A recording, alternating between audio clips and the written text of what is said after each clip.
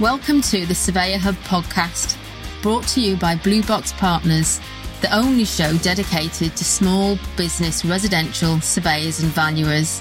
Created by surveyors for surveyors, in every episode you'll learn something new about the vibrant and thriving industry of residential surveying. We don't mind what flavour of surveyor you are, or what level of experience you might have. If you're in the business of helping people with their homes, this is the community for you. So thank you for joining me on this podcast. I'm delighted to have 4 people with me today. I'm a bit disappointed that I haven't got a woman other than me, but I'll have to do some work on that. So can I just very quickly, can you just go around and just say hello and introduce yourself? I'll start with Chris Hutchings. Hi, Chris Hutchings, chartered surveyor in the residential market and work for Allied Surveyors and Valuers. Good to have you. Then we've got Jeff Hunt. Hello, yes, Jeff Hunt. I specialise in pre-war listed buildings. I run my own practice in Somerset, and I've basically been on various different boards, and it's a pleasure to be with you on the podcast. Yeah, and you presented our recent Surveyor Hub Live. I did, yes, and it was great fun. Yeah, great fun. Yeah, cool. We went down the mine, didn't we? We did go down a mine, and that's the first time I've ever been down a mine, to be fair. and I've never seen Phil Parnham so happy to be down a mine in Wakefield. Hello, Phil. Hi. Happy? So you caught me looking happy, did you? Okay. Yeah, it was rare. Okay, I'm Phil Parnham. I'm a director with Blue Box, building surveyor by backgrounds, but spend most of my time training and writing and working with RRCS and others to produce various standards and guidance. Great to have you. And finally, we've got Alan. Hello, Alan. Hello. Yes, Alan Appleby here. I run a small family practice, now just concentrating on residential survey and valuation work up here in Staffordshire. My background is the sort of bit of an old-fashioned general practice surveyor, through the old-fashioned partnerships and building societies and such like. But now that it's my daily work, which I then take with me to help in training through Blue Box for SAVA and RSCS and various other maybe direct firms themselves. And just to throw it in the mix, I'm a part-time director of a manufacturing company. So that's been very interesting in the current circumstances. I bet it has, yeah. Have you had lots of requests for weird and wonderful signs? Well, interestingly, we decision to immediately close all operations on the first day that the lockdown was announced, put everybody on furlough. And we brought 80% of the workforce back today and are working 18 hours a day in split shifts, producing materials and specialised stuff for other companies to permit them to start the reopening. For example, Perspex screens for agents' offices, because we have connections with the property industry, floor stickers for motorway service outlets, you name it. Everything that's got to help to get the country back at work in a safe manner, we are able to supply. So we're just throwing everything at it. Raw materials are a problem, but it's complicated. All the workforce are all 2 meters apart plus, and they're in split shifts so that there's not too many of them there at one time. It's what a set of challenges. Quite absolutely fascinating. So sometimes, it's good to step back into the relative peace and quiet of surveying. Anyway, yes, sorry. Yeah, no, I bet. And I guess you've got real insight there of actually what it's like to be in a building doing a job, and then also, as you say, being a surveyor. And I'm really pleased to say I've deliberately got you guys on today because you all work for small businesses or for yourself. And that's one area that I think is really important. For us at Blue Box, it's our market, it's the tribe that we like to look after. But also I think it's one that's often overlooked and they don't always get a voice in the industry. So I was quite keen to talk about not just physical inspections today, but also from an SME's point of view. Now, this is a really difficult topic to talk about because as soon as we start talking about anything, guidance changed. And literally, as we've started to record this podcast, we've had some guidance in from government, which for the first time mentioned surveyors. And we've had a quick look through, and we still think it's okay to go ahead and talk. But it's likely that some of the things we'll talk about today might be out of date. So for anybody who's watching or rather listening on replay, do check the latest guidance. And also, everything that we talk about is just, it's a friendly conversation between us as to what we think. It's not set in stone. You've got to get your own advice, all of those caveats. This is just a conversation about some of the things that we're seeing and some thoughts around it. So the first thing I'd like to talk about, and I guess it's one of the big ones, is PPE and the whole sort of health and safety matter. First question I've got for you, how do we approach a risk assessment of this nature? And I'm going to start with you, Phil, if that's okay. Okay. Yeah. Well, it's interesting that the risk assessment, but I'm not a specialist health and safety risk assessor. But I suppose what I've been turning my mind to, it's a bit like several conversations myself and Alan have had, is first of all, how do you minimise risk in the first place? And I suppose in the run-up to this point of returning back to physical inspections that seems to be happening on Wednesday, is there's been very little development about using this time to reappraise what we actually need to do physically on site. It seems in this mad rush that I am fairly clear is driven by corporates who probably want to get a march on their competitors. I think that's pretty clear to see. They're just seeking to try to make the physical inspection that we've always done safe or safer, rather than saying, well, actually, do we have to do physical inspections in that way? Or are there alternatives?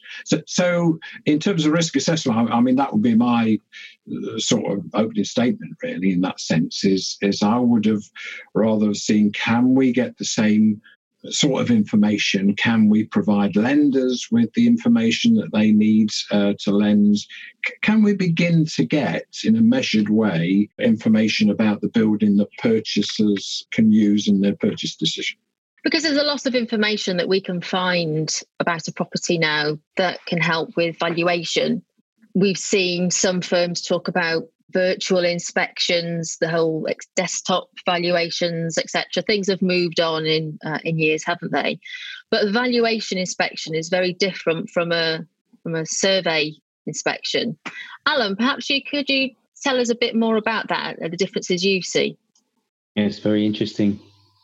Point, and certainly the level of detail and the time that you spend at the property and the responsibility and the liability chains are notably different. When you're inspecting on behalf of a lender for loan security purposes, they appreciate and are part of the risk assessment process in terms of risk attached to the valuation, such that that's why they still persist with physical valuations. If we didn't have a worth in the physical valuation, we would have been replaced by AVMs or artificial intelligence plus AVMs completely. I mean, we are 50% replaced by them, but the other 50% would have gone by now. So there must be a merit, I think, partly in sharing the risk, and partly in ultimately the building is the security. And therefore, it is only sensible for the auditor in that position to have seen that the bank is taking appropriate steps to check the security. Now, looking at it from that point of view, one can possibly even look at these issues of having the applicant internally doing photographs and this sort of stuff. And you think, well, that's jolly good, as long as there's the lack of deception, as long as there's a capable competence. But let's say it's a buy-to-let and there's only a tenant in there. Well, the tenant doesn't give a monkeys and is not going to spend an hour walking around with a camera, waving it at certain things, checking that the pictures are right. It's a different motivation. But I think a lot of that can be dealt with, as Phil suggests, possibly more remotely, possibly with different levels of detailed inspection, as long as the lender client is happy to understand that. You take it on to you take it onto a purchaser, right? The first thing is, are they going to be happy that I've not seen inside a property? Are they going to want a consequent discount because I've not seen inside the property, even though I'm probably taking a greater risk in giving them a judgment based on an external-only inspection? That's a really difficult square to close. And so I believe that we are looking at where possible, certainly in the short term and possibly the medium term, at creating the safest possible environment for us and the property owners, occupiers, and are still allowing us to physically look at the interior of the building. There are so many questions I can ask you about that right now, but I'm going to bring it back to PPE and health and safety. Let's talk about what measures do we think we need to put in place. So there's really mixed messages, I think, out there at the moment. And I think there will be for some time over what is suitable PPE, how far do you go? Do we wear, full kits and visors, or will a face mask suffice? Let's have a talk about PPE, and in particular, I guess, why some parts of it are important. And Jeff, when we were speaking, I think it was a couple of weeks ago, it might have been, we talked about, I think it was you, crikey, it might have been Larry Rooson, sorry. I think it was you, about asbestos. Yes. Asbestos? Yes, I've had experience of managing asbestos when I worked for a university estates department. And I think this is where I go back to thinking, where have I sort of come across this? And this is a contamination issue. When you think of all the types of risk assessment you have to do, working at heights, working in confined spaces, lone working, really this one is contamination. It's are you going to become exposed to an agent which is going to do you some harm? The interesting thing with this one is that some of the answers could be, well, actually, even if I became contaminated, I might not be harmed at all. I might just have no symptoms, whatever, and pass happily through it. So therefore, the next risk comes is, well, what risk do you then become to other people that are at risk? And I think this dimension is quite important. But to me, the physicality of going through things is, how do I separate myself from that perceived dangerous environment? And I think for those who've not done risk assessments before, when you look at health and safety, HSE guidance for things like asbestos, they talk about action levels. And in fact, things like asbestos and this virus is floating around all the time. So you are going to come in front of it. You're going to bump into radioactive rocks. These things are all around us. And I think the addition to me really is, again, with all the other types of risk assessment in construction, you try to keep the public away from you. That's one of the things you do. It's how do you protect the public? Well, if we're going into someone's house, we are going into their environment, and that's another dynamic. So it's not just a case of putting PPE to stop whatever's in their house getting into you, but realistically, if you are the hazard, how are you going to prevent yourself from being the hazard to them? And the obvious thing, the first thing that I think is shining through is this distance. It's you stay away from people.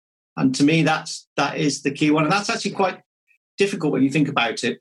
For things like picking up keys from the estate agents, to having a chat with the vendor at the doorstep or outside. You've got to take into account the weather. Have they got children? How are you going to manage those people? They will become part of what you need to manage. Are they going to have to, can they not move out of the house? And if they can't move out of the house, are those people a bigger risk? Because when you walk in, if you are the bigger risk to them because they're vulnerable, you can't go in. And so that starts to build up a matrix of how you can look at the type of PPE. I've seen construction workers walking in supermarket malls with full PPE on, next to members of the public. Mm. And you think, well, and when I ran a workshop, I said to guys, you are the last people that make the last health and safety decision. And if you don't feel confident that you can do that, then you come back to me. Because if you can't make that final decision, then everything is wasted. So I think it is, everybody has to be able to work it out. Don't just rely on your employer. Don't just rely on, oh, well, I've been given this, therefore I must be safe. That's not what's going to happen. So I think the key thing is, what I always say with health and safety is you've got to be able to come back tomorrow. And with this particular incident as well, is you've got to make sure that you don't become the risk yourself. And that is the slight difference. So I certainly think the distancing, I certainly think gloves can act as a barrier. But again, you've got to be careful. If those become contaminated as well, are you aware of how you take them off and when you take them off? Because if you take them off incorrectly, the minute you've taken one glove off, you're likely to contaminate your other hand. So, and these things about not touching your face, I've been practicing this. It's very difficult to not touch your face. I wear glasses, and so I am now getting into the knack of just nudging my glasses with my arm. I don't push them up with my fingers, and I try not to. Yeah, it's this idea of you using your arms rather than your hands. So I think your hands are probably and washing hands. So one thing I've been thinking about is whether I'm going to ask if I can go into if I'm going into the property, will I be able to wash my hands with my own soap and with my own towel, which I will then take away with me in a sealed bag, so that when I leave that house, I then place everything that might be at risk in my car inside a bag. And this is down to asbestos training, I suppose. You double bag everything. So when you see the house, the minute you walk out the door, you're walking out of that contaminated area. Don't carry that contamination into your car. But I think the other thing about it is you can't see it. This is the other thing. You just can't see it. And that makes it even more difficult. And I think people do get scared about these things. But you could get scared about asbestos. You could get scared about radon gas. You could get one of the most risky things you're going to do is drive to the site. The fact that you've got there alive in your car is quite an achievement in health and safety terms.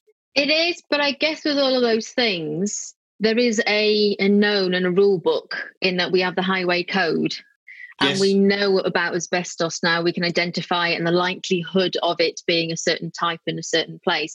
And so there are some certainties. And I guess where we're at right now with the virus is that there aren't enough certainties and there's a lot of uncertainties. But that will start to get better as the testing happens, as we get better with diagnosis in areas and the app, etc. If that takes off, and I think that's part of the worry for a lot of people is the unknowns, isn't it? Right now, as we record this, the unknowns.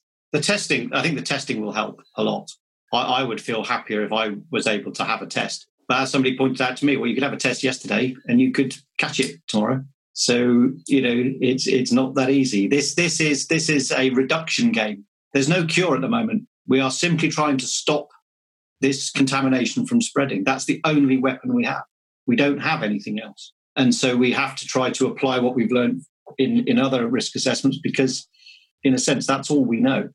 But the one thing I would always say to people is, if you're given PPE, don't assume that is just what it is. And don't assume that it's your employer's business to just look after you. You've got to look after yourself. And if a situation doesn't look right to you, and they can change quickly, if you walk into a house and suddenly you find 6 people in there when you were told there were only going to be 1, then you have to stop it and you have to get out. Because if you suddenly realise that the hazard has suddenly jumped, and I think less experienced people, they struggle with that sometimes. They say, well, you told me I could go in. I said, yeah, but the circumstance changed almost immediately. It's a live process. And I think that's what the advice I would give to people. Always be aware of what is happening and just keep judging it.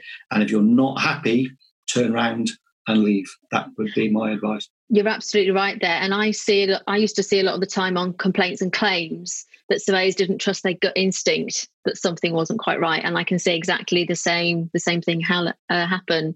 Alan? Just a very quick anecdote of an actual occurrence just before the lockdown. I had arranged to collect keys, which I did safely, from an estate agent, social distancing, and then cleaned them as I picked them up. I've used a lot of the work I've done just before the lockdown and just after as a practice of how disciplined I can be with gloves, masks, tools, cleaning, so on. And I think it's great that what Jeff has just said about trusting yourself, about just taking this as another risk assessment. We are trained risk assessors. This is what we should do on every survey all the time. It's just another hazard for us to manage. However, went along to this empty house. There's 3 relatives there clearing the place. And I just parked up and I went, well, thank you very much. I said, now I've got to manage you lot.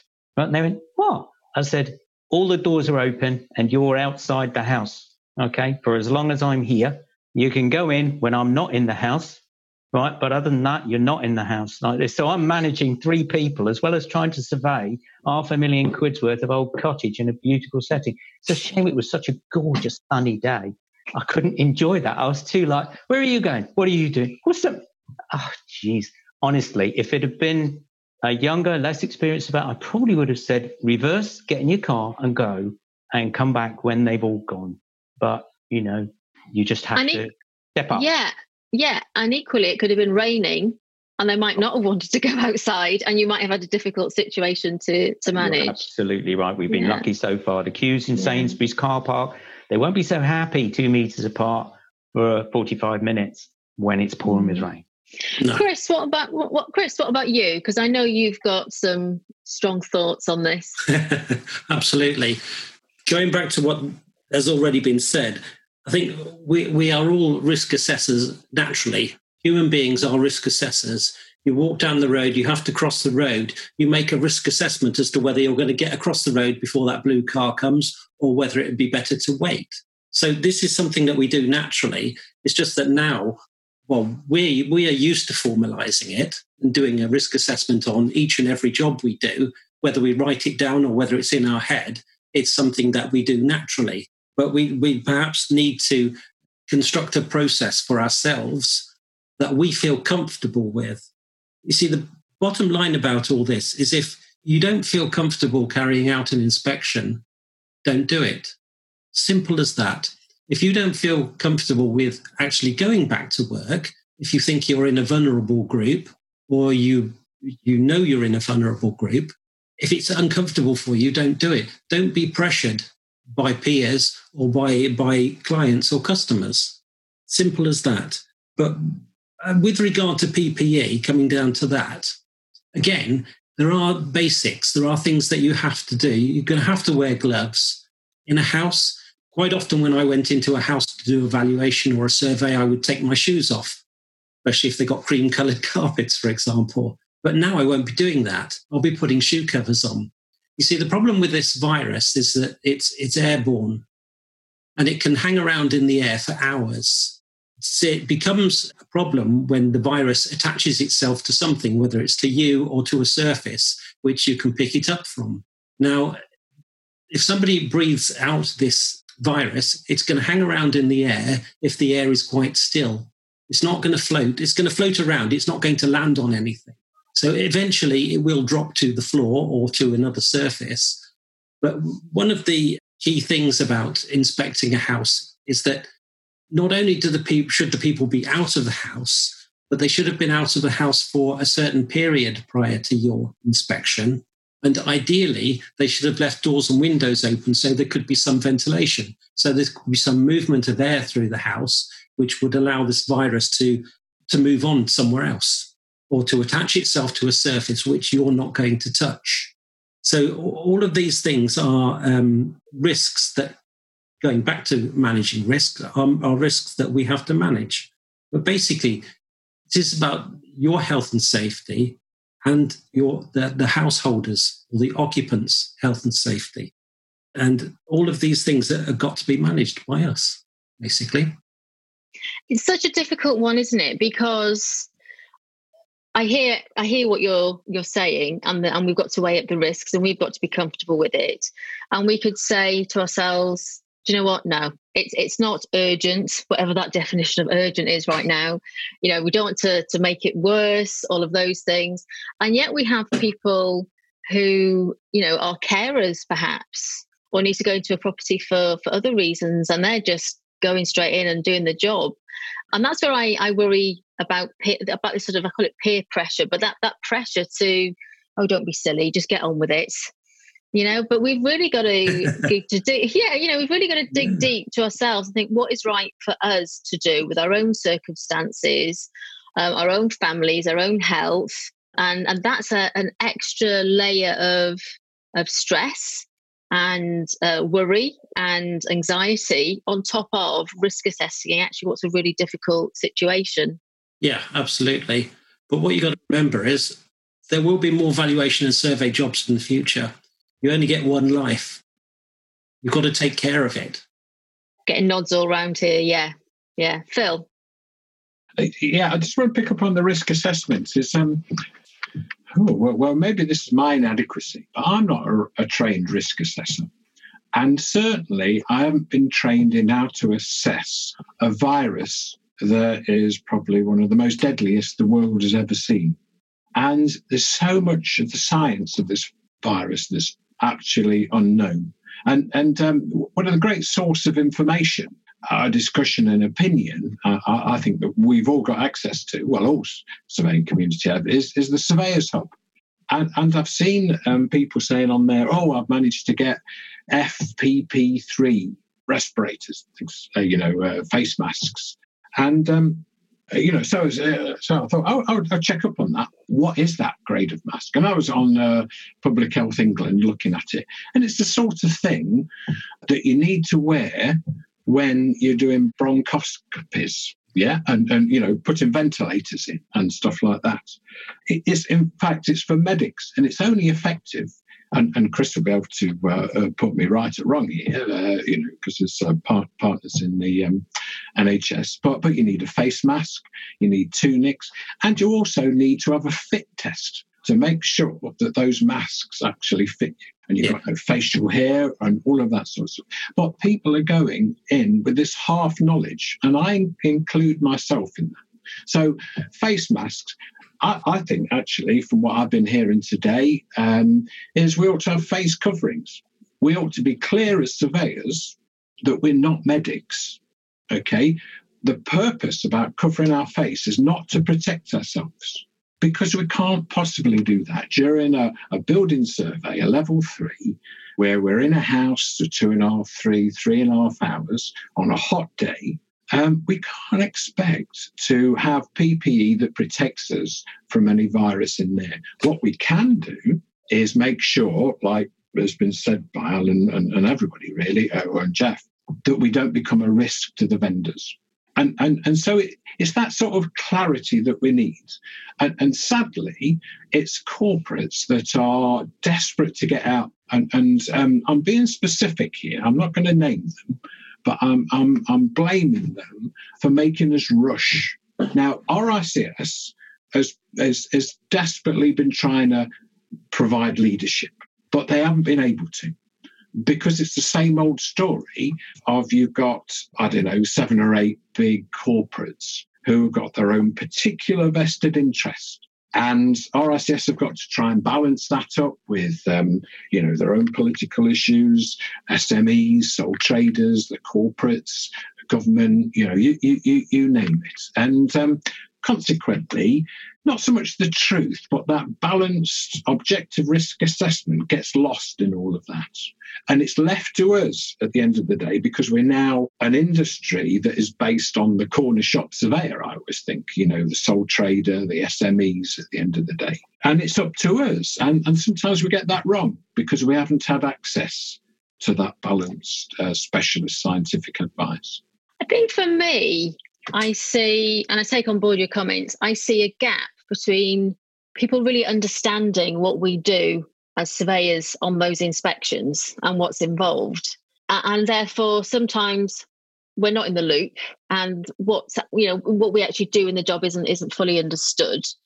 But on the other hand, we've got a country that must be nearing bankruptcy by now. We're paying everybody's wages right now. And not so much the pressure of, some of these corporates could fold. Some of them have had really low share prices for quite some time. They could fold, and that is a massive risk to the economy and to their employees. And whilst I take on board your points, at the same time, we've got to look forward. We've got to look forward. How do we get the economy back moving safely, I guess, is the key. I'm concerned about, as I've mentioned, peer pressure. But ultimately, as SMEs, as individual surveyors, we're going to have to stand up for ourselves and decide what's right for us. And that's really hard in the midst of everything that's going on right now. I mean, crikey, a few months ago, we thought Brexit split the industry and our communities up.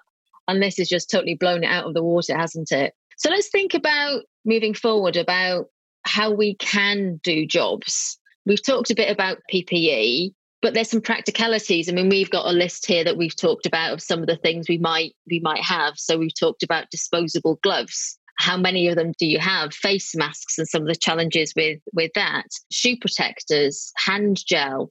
How do we know that they're suitable? It's suitable hand gel that's worth it. We talked about kitchen roll earlier on, and I mean, Alan's waving something in front of me, a temperature thermometer, taking your temperature as you go round. Okay. That'll be a new one to add to the list, Phil, as well as your marble as part of a surveyor's kit. We talk about cling film, how you dispose of it, disinfectant spray, if it's the right one. Got overalls, door openers. Whoever invented the door opener must be making a killing right now. Antibacterial wipes. There's all of this kit. And then you've got how you organise your car boot, having a dirty box and a clean box. How many pairs of clothes and change of clothes do you have in your car? All of that's going to have quite a bit of an impact to how you run your day. And whether you think you can do 6 jobs or not in a day, that's going to have quite a bit of an impact. What are your thoughts on that? Go with Alan. Yeah. Yes, indeed. Capacity must fall because time on each job goes up. And that time doesn't just go up on the job in terms of the preparation for the process during the cleanup afterwards. It's also the additional terms and conditions, the making sure that you've got agreement from the agents as to how I'm going to collect the keys safely. Tomorrow I'm inspecting the property that's been vacant for 4 days. I only have the occupier's word for that. I have it in a text, but that's all. But at least I'll keep a record of all those things. And all this just adds time to everything. But on a positive note, I think we as SMEs are closer to the risk assessment decision-making process, can possibly be more flexible, can possibly be quicker to respond to a positive and negative input, such that if we aren't happy, we can do exactly what Jeff says. So, sorry, walking away out the door. No, just, maybe 2 calls, 1 call to make or no call to make from that point of view. So I think we have advantages being small and flexible, being the corner shop surveyor, as much as the fact that we then are, ploughing our own furlough, to use a phrase I heard earlier. I just think that we do have to be positive about this. There are some SMEs out there that are in a parlous state financially, and we need possibly to give them knowledge and confidence as much as we can to make decisions, be they positive or negative, that are right for the circumstance. Risk, I've written down here, risk assess case by case. Every case is different. You have to just go right back to basics. Who's going to be where? Where's the property? How many people there? What's the agent? It's just a lot longer to do one job. But at the end of the day, should that stop us doing anything? Well, my view is no. But if the answer, having risk assessed, is no, fine, don't do it. But we should make a start. And I guess one of the issues is trust, isn't it? Trusting vendors, trusting the occupier, trusting estate agents. Chris, what are your thoughts on that? Yeah, trust is a big problem. What we have to do is to put in place our risk assessment, which will be a general one, and then that will change as we go along. So when you do arrive at the property and there is somebody in, they didn't go out, you've got to do a risk assessment as to whether you're going to carry on, as Jeff said, or whether you do turn around and leave. I mean, this is so important that each individual has to do what's right for them, not be led into doing something that they're not 100% comfortable with. But talking of PPE and stuff, you've got to be careful how you operate, how you proceed. When you've completed your inspection, don't go unlocking your car before you've discarded some of your PPE, because what you'll be doing is transferring the virus that you've picked up onto your car as you unlock it, onto your remote unlocker or your key, depending on how you do it. So you've just got to be so careful now to follow the procedures. Jeff, what are your thoughts? Yeah, I think going to a point about, how would this change things? And it will go slower. There's no doubt about that. That will not be the same. And I think this thing about, as the individual, you are the last point. Now, I can see that in some companies, they could have admin staff that are asking these basic questions. You could do matrices for the admin staff to say, is this in place? Is that in place? Can we do this? Can we do that? But then that really has to be a two-way process. So what you're doing is you're asking for confirmation from the vendor, who is also the other person at risk, if they are prepared to let you in. And what terms do they want you to go in? And so you do need one thing I've thought about is what's my people's management plan? And I would want to have that confirmed by the vendor that, yes, we have agreed that because there is only one of them, they can stop in one room, and we all feel that is appropriate for this kind of survey or for whatever time, whatever. If you then turn up and find that is not the case, then at least you can say, well, hang on a minute, this is what we agreed. I'm sorry, but I insist that this is done. Otherwise, I can't proceed. And I think then there is a joint safety objective from everybody. But yeah, I think one thing I do worry about is if people's diaries are planned by others, that could be a risk. If somebody said, right, well, you've got 6 surveys today and we've ticked off all the health and safety, you'll be fine. That is not a way to proceed at all. That, in my view, that would not be right. I would personally want to be in charge and sign off my own health and safety plans. And if it meant that I couldn't do the 4th and 5th one that day, then so be it. I mean, I'm thinking maybe of doing split surveys, even if the clients can't get away fast enough or stay away for long enough. If that's an option. But I'm perfectly willing to think that there could be a point where actually no, we can't do this survey. You can't get out of the way fast enough. I can't get in safely enough. It still can't happen, and I'd be perfectly willing to see that. And I think other people should. I'm in control of all that because I'm a sole practitioner, but I do feel for those people that have their days planned for them. And I think I guess, with every crisis, there's an opportunity, or that we need to take advantage perhaps of the crisis, in that, our inspections are going to change, or the circumstances around it are going to potentially change. And that then sort of leads us into, sort of quite timely. Now it's moved to December, the new home survey standard, and the potential for new products and services that may well come out of that. Do you think there's any scope there for looking at things a bit differently? We've been talking about virtual surveys and more information that vendors or homeowners can provide us.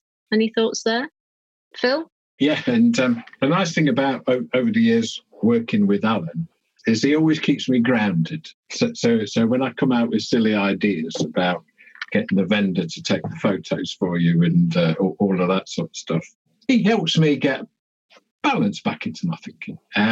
But I know Alan is no great fan of this and has always said this, but is it the company Simply Biz that's got that little app that is like menu driven of, dining room?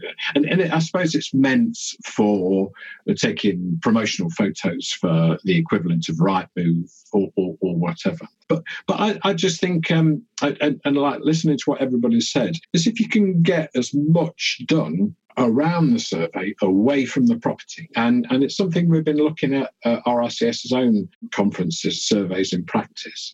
It's the amount of stuff you can find out about a property via the internet.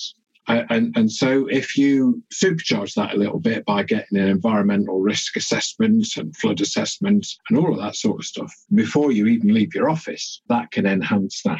And then the next stage is, well, first of all, after finding out all that information, you could phone your client up and give an interim report and say, do you want me to proceed?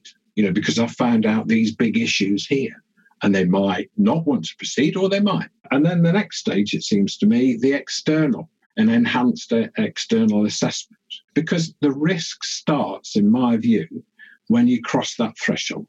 Now, if you can get around all sides of the house, if it's a semi-detached, for example, you can look through the windows, you can look very carefully using camera poles and binoculars and all of that sort of stuff. You can see external, features and defects. Then there's that stage. So there's the desktop, there's the enhanced external survey. And then if the vendor is willing and able, and buy-to-let is the classic thing where it wouldn't be, then using the surveyor's own tablet or body cam or whatever, directed by you, they can go and look at the features you want them to look at, or you want to, and it doesn't replace condition reports. It's not got that touch and feel. But the other thing is, as well, is just stop that there and say, well, let's think about the traditional inspection. In this COVID-19 environment, will we really go rooting around behind settees? Will we be getting on our hands and knees alongside beds and putting up the duvets and taking damn meters? Will we be going under sinks and just moving aside a few bottles so we can feel whether the waste pipe is leaking when we've filled the sink up and pulled the plug out and that sort of thing? My answer would be, hopefully not. So even traditional inspection surveys, call them what you will have considerable health and safety restrictions imposed. And that's going to have a real knock-on effect for things like the extent and scope of the inspections we do, the liability, therefore the PI that we might have, the terms and conditions that we're going to have to write. I can't help thinking of RoboCop when you talk about body cams. Don't know why. And then even things like, well, if we then get into, more interaction with the vendor, actually, is it time for, dare I say it, home information packs and the like to be, I know it's sort of been talked about in circles with the home buying and selling group, but you can just see the potential for things to change. And I guess, this is a time now to get curious about all of that, just to get curious about what the possibilities are, because so many businesses and so many industries have just leapfrogged in terms of their use of technology, breaking down sort of barriers and things. And it may well be that if we think widely and creatively and get curious, then we'll be able to move forward. One thing you've sort of all talked about is the time it'll take to do this. What do you think SMEs should be doing about fees? Actually, because if you put your fees up and did some less number of jobs a day, that doesn't sound too bad, does it, Chris? Well, I think that there has going to have to be some adjustment on fees. And just before I say that, I just wanted to make another point about something practical that any of us can do, SMEs as well. And that's when you put in place your procedure for your inspection and you tell the householder or occupant what you want them to do, and you've put that in writing to them beforehand or when you've made your appointment, on the day you need to ring them up an hour before your inspection or however long, whatever time you've got, and make sure that those things are still in place. That might save you a journey, because if they say, no, sorry, my mother's popped round and she's having to stay for one reason or another, you might decide, well, I'm not going to do that inspection anyway. So that could save you time. Anyway, moving on to... Great point. There's a lot of pressure on fees at the moment. And this is just another one. I mean, you can talk about PI if you like. PI is going up and we don't know by how much because we haven't had our quote in yet. So that's going to bring pressure on fees. But the other thing is that if you're going to take extra time to do the job, that has to be reflected in the fee. You have no choice about that. You have to cover your time. So I can see, I hesitate to put a percentage on it, but I can see fees going up by sort of, 20, 30% quite easily. Jeff, what about you? Well, I remember the days of the construction design management when that first came in, and there was an industry levy of 2%, I think it was, for health and safety. So I think that's what I'll do. There's my fee. That's my percentage for VAT. And that's my percentage for health and safety. And just say, well, there you are. It's transparent. And that's how we arrive at it. Because my view of pricing is never go down, never compete on price. You deliver value, you discover what the value is, and people will pay for value. They will pay. They will not pay for things that they don't think is of any use. And if they want something badly enough, if they think it's worth it, then they will pay for it. And I don't think people should integrate this into their fees at all. I think it should be made transparent to the client that there is a fee for this. It's a percentage. and do it like that. The only thing I think people might do is to encourage people back as the flow of inquiries come in. I'm basically saying to people, well, look, we can't do anything now, but if you want to go on my waiting list, and we will put you at the head of the queue, and seeing as you've come through as a referral from somebody else, we'll give you a discount. But we do that to make sure they're encouraged to stay, so that there is some kind of work pattern at the end. And I think to be able to smooth out the bumps can be useful, to say to people, look, if you bear with us, we will make that worth your while. But the pressure on fees, I think, is when people realise they're not actually giving good value, that you're simply just trying to do a volumes job, and smaller companies struggle with that against the big guys. The big guys can throw hundreds of millions of pounds at hundreds of thousands of surveys, which they think a computer can do. Whereas the people on the ground coming to smaller firms actually want that hand-holding. They want that expertise. They want to know that they have employed a surveyor. I answer the phone saying, this is Jeff, your surveyor. Your surveyor. I am your surveyor.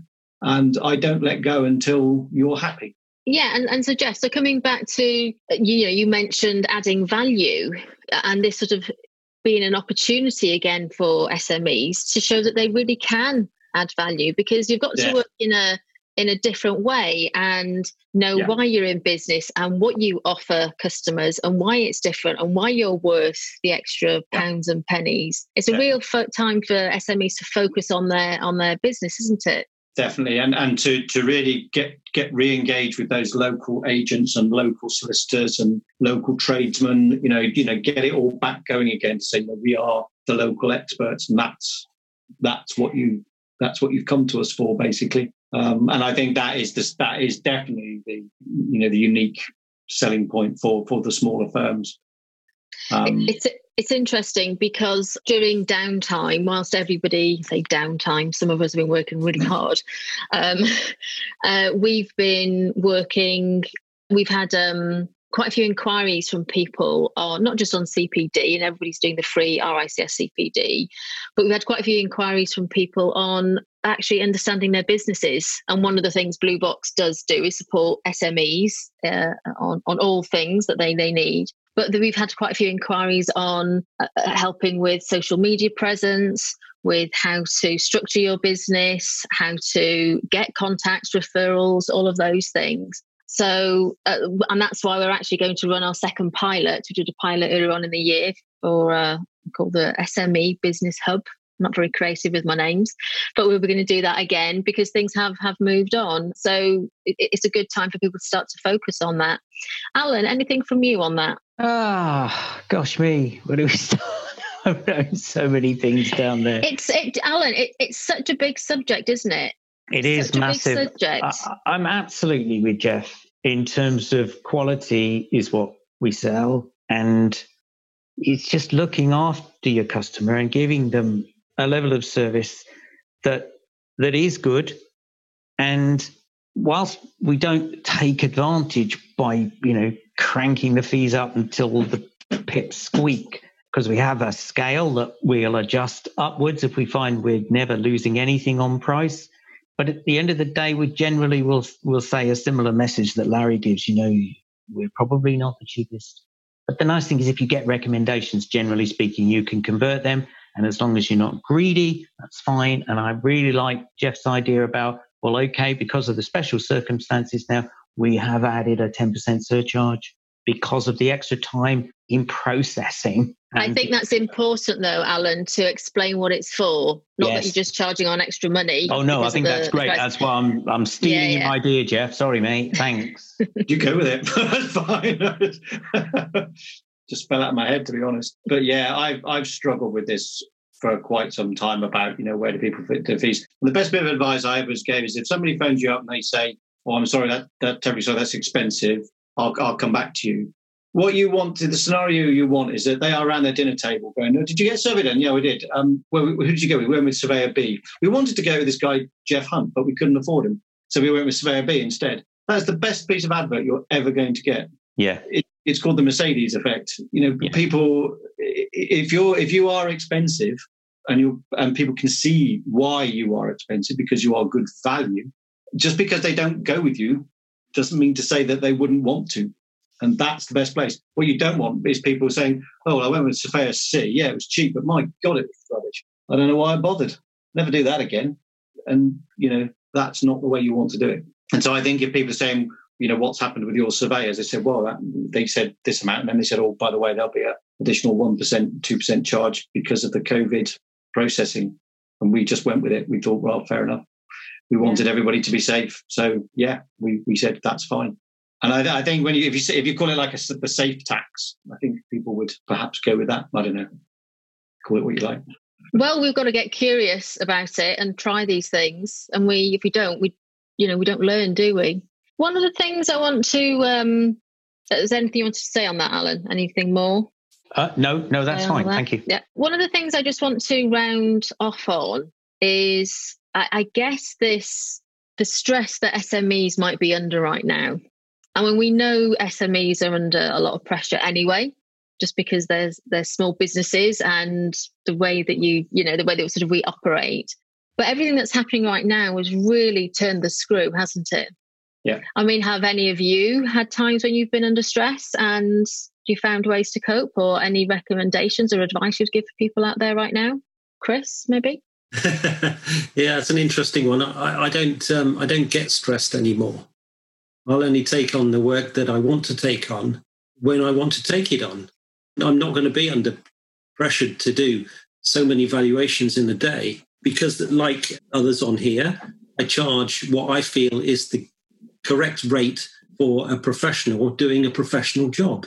And if people don't want to pay that, that's fine. They can go and find somebody else. I don't mind. So, yeah, but pressure is something that a lot of people are susceptible to, and that's understandable because they want to be seen to be doing or helping as many people as possible. But I prefer to help fewer people in a better way.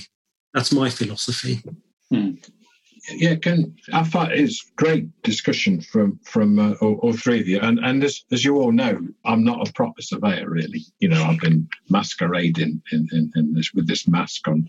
And so the fees I charge and those sort of normal business models that you follow aren't as relevant for me. But what I do see is the people I train and I contact with, whether that used to be face-to-face at sort of conferences or on the hub or online or, by personal contact, pressure is not only about fees, although it is, and there's a lot of people in our tribe, i.e. SMEs, sole traders, that haven't earned anything, like nothing, zilch, since 23rd of March or before. And they're really worried. They're really worried and anxious about that and about what that could do to the families, could lose a business, could lose that. Also, and I know it's something Alan's mentioned before in conversations we've had elsewhere, is they're also scared and lost confidence. I'm shielding. I haven't been out since past my front gate since before lockdown, 18th, 19th of March. Do you know what, Phil? You have got a cracking tan. Oh, yeah, garden. I'm looking at you now. I've been in the sun in South Yorkshire for God's own county, for 4 days, almost continuously. Sunburn has been my biggest challenge. But it's in there. And listeners, I'm pointing to my head. It's the stress and anxiety. It's the loss of confidence of, can I go out through that gate? I've never seen a social distancing queue at a shop. There's all of these things that you have witnessed probably every day that I have never witnessed apart from on the news or through description. Now, it seems to me that I'm not unusual in our profession. There's lots of us, a little bit older. The average age is 57, mainly men. So we're vulnerable, more vulnerable than women statistically, I think, in this respect. So it's going to take a lot of rebuilding. And it's going to be a two-speed profession. There's going to be quite a significant chunk of us that are unable to go out on the 13th or any time we choose. And one would argue until testing and tracing and other therapies and things like that are far more established than they are now, then we won't be able to go out for maybe months. So that's the thing I'm really worried about. It's the mental health issues that are occurring or happening and will continue to have an effect on us. That's so important, Phil. And there's a few things I recognise there, not so much of myself, although I've only been out a couple of times. My son is 10 and he is so anxious about leaving the house. I can hardly get him in the garden because he heard Boris on the news saying stay indoors. And there'll be lots of us that have different anxieties and, we won't know it until we go out, really. So a couple of things, I think, just picking up on some of the points you and Chris have raised. Firstly, Lionheart. Not to forget Lionheart is a fantastic support to us as chartered surveyors or as members of surveyors, and they're there to help anybody who's struggling. They also offer financial assistance, and I'll link to an earlier podcast that I did with Lionheart and put their website in the show notes, because they are able to offer financial assistance to surveyors. So that's an important route. And also, I think one of the things I think it's time for us to all look at is our values, which might sound a bit fluffy and airy-fairy, but our values and what's important to us. Because if we know what our values are, it's a lot easier for us to stand up for them and to them, and we know where our boundaries are over what we will and won't do. And that makes it a hell of a lot easier to say, no, I'm not going in that property, or no, I'm not going to do that job for a really low fee dead quick. It helps us, gives us some strength, and that helps us make it easier to say yes as much as no. What about you, Jeff? Any thoughts on that? Yes. Yeah, I've experienced in my life having not a penny to rub together and knowing what it is to be desperate. Yeah, it's not a nice place. It's really not a nice place. And I think if anybody is in that place, then you're not alone. It happens. It happens in your life. It's part of your life journey. Don't feel ashamed because it's happened to you. But do try and get some sort of help in getting your mind in a space where you can really react in the right way. Being anxious and being scared is all, is part of life, but you do come through it and it does work. And I always think that these sort of things boil down to, can I afford to be obedient? That sounds like a terrible thing to say, but it does balance up that balance between practical finance and survival and your moral obligations. And that's a kind of a question that you can ask yourself. And it's a really great balancing act. It's a very quick balancing act because you can catch yourself going, yeah, I'll do that. And then you can catch yourself. And I think that is the key thing. Make sure you catch yourself before you go and do something that you may regret. But the fact you've thought about it, don't be ashamed of that. We all think about it. It's called survival. And but try and find a mechanism to which you can sit back and think, right, I've just thought that thought. What am I now going to do about it? And, if you are at pressure at work and think, should I not do that final thing? Am I brave enough to do that? Then sit back and have a good think about that. Phone someone, talk it through, and then you will make the right decision. I think you will do that. You can trust yourself, but don't feel ashamed because you thought a bad thing or thought you did, because it's being human. And that's the ultimate thing. Morals are great when you can afford them. It's much harder to be moralistic when you're skint. That's the lessons I've learned in life. It is. And, that's where when you've got to put, bread on the table and feed your family, and, there's some real sort of heart versus head versus roof over your head moments for a lot of people. And that is the absolute reality. And equally, we've got to think about what we can do. And I see a lot of surveyors just thinking, well, I can't do the surveys that I used to do. But there are so many things that we can do right now to be, lining work up in the pipeline ready for when, things are better. We're giving verbal consultations to people, consultancy. We can give advice to people, general advice to people over the phone. And that makes a massive difference, particularly for people who might be sort of stuck in a chain right now. There's so many opportunities, but it's really hard when you're looking the wrong way and you're not thinking wider and you're stuck in that spiral. It is a horrible, and many of us have been there, absolutely. Alan, anything from you on that last point? Great advice from Jeff. Really very much that spirit.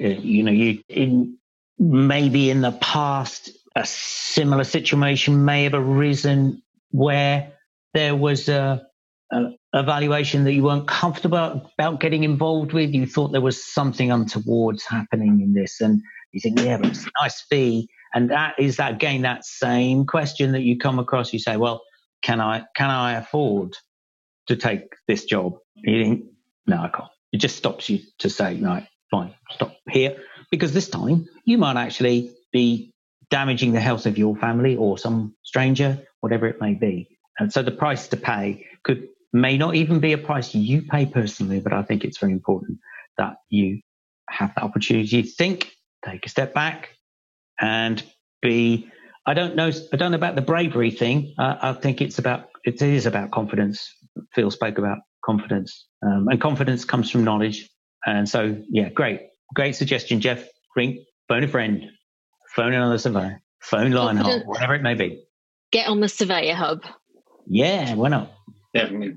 So this podcast has been, I don't want to say doom and gloom, but it's been quite a serious topic for us to talk about. And we're generally quite a fun bunch. So is there anything you've found funny over the past few months? Is there anything that you've learned? Any moments of gratitude? I think Phil's probably going to be his suntan. But is there anything that positives that you can get out of this? Yeah, I'm looking forward to retirement. I just had 6 weeks of retirement, and I'm looking forward to it permanently. There'll be a lot of people actually struggling to go back to work proper, I bet. Yeah. Yeah. I think just the amount of information and the training that is available on the internet, these academies that have come up, and I've done lots of it, and I've really enjoyed it. So I've enjoyed that bit. I haven't done any at all. I've just been so busy. Well, yes, any. I'm so jealous. You are so busy, Marion. That is true. I'll have to get something in. But there should be some really skilled people coming out of this with all the CPD that they've done. Yeah, we're also going to be surveying some fantastic gardens as well, I think. Yeah. The gardens are amazing now, aren't they? Yeah, you can see that in the report. Yeah, the garden was lovely. There'll be no defects because everybody's been doing the DIY. Painting. Yeah. What about you, Phil? Well, what I was going to say is nothing to do with surveying, really, is fantastic neighbours. Yeah, nodding acquaintance and things like that. And I suppose because we live quite city centre in Sheffield, so it's a very mixed community. It really is, all different sort of heritages and cultures close by. And because we let it be known we're shielding, I think we've been adopted by the neighbourhood as the token old people, which is quite a strange, quite a shock to be in that thing. And like little 15-year-old young women knocking on the door. We're going down the shop. Do you want anything? Sort of in that loud voice that you do to pensioners and things like that. But it's fantastic. It really, it's sort of been the making of the neighbourhood in a way, as well as some sadness as well, sadly, in our immediate neighbourhood. But yeah, that's been positive. Yeah. What about you, Ellen? A couple of interesting little things that have changed in our immediate environment here. One is that the hotel car park is now the playground of the children in the barn conversions that are at the bottom of the lane.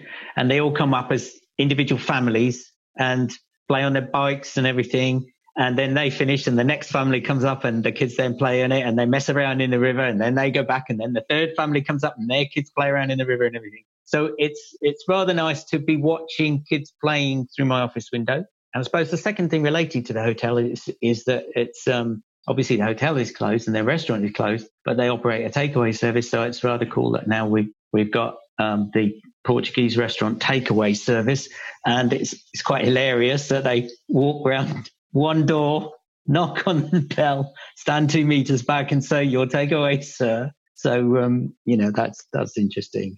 So we can still eat next door, but in our dining room. I think I absolutely agree on the whole community spirit, Phil. One of the things that I've done is, which I see as a bonus, is I set up a little library box outside my garden, just outside my garden gate. And I've got rid of over like 100 and odd books that I had in the loft that I've collected over the years. And they range from everything from chick lit to some serious stuff. I've got a huge pile of old surveyor technical books that I didn't put in there. But I've got rid of loads of books. But the icing on the cake was just two things, really.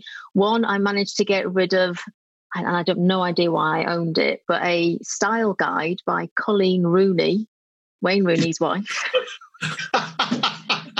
It took about 3 weeks, but someone did take it.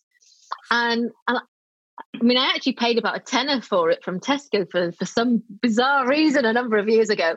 And the bit of style advice I remember from it was, wear a belt, it'll make your waist look thinner. Yeah. So somebody in my hometown has got that. But I got yesterday, I got a lovely note from somebody, a note through my door from somebody who's been taking some of the books, and just how it sort of made a bit of a difference because her library's closed and she's passed them all from her neighbours and all these things. And I just thought, oh, do you know what? That's it. That's lovely. That's my little sort of souvenir. I'm going to put it on my wall somewhere. Tiniest writing. It was a tiny writing. I've got terrible writing, tiny writing, but it's such a lovely thing for someone to say thank you that I just think, oh, I'll remember that now. That, and obviously spending a bit more time with my kids has been good. So yeah. Well, look, really great to talk to you all, and many thanks for your time. Really, really do appreciate it. Thank you. Good Great, guys. Well done, Marion. Well done. Bye. Bye. You've been listening to the Surveyor Hub podcast. We'd love it if you leave a review and let us know how we're doing. And if you want to find out more about how we're making a difference, visit us at blueboxpartners.com.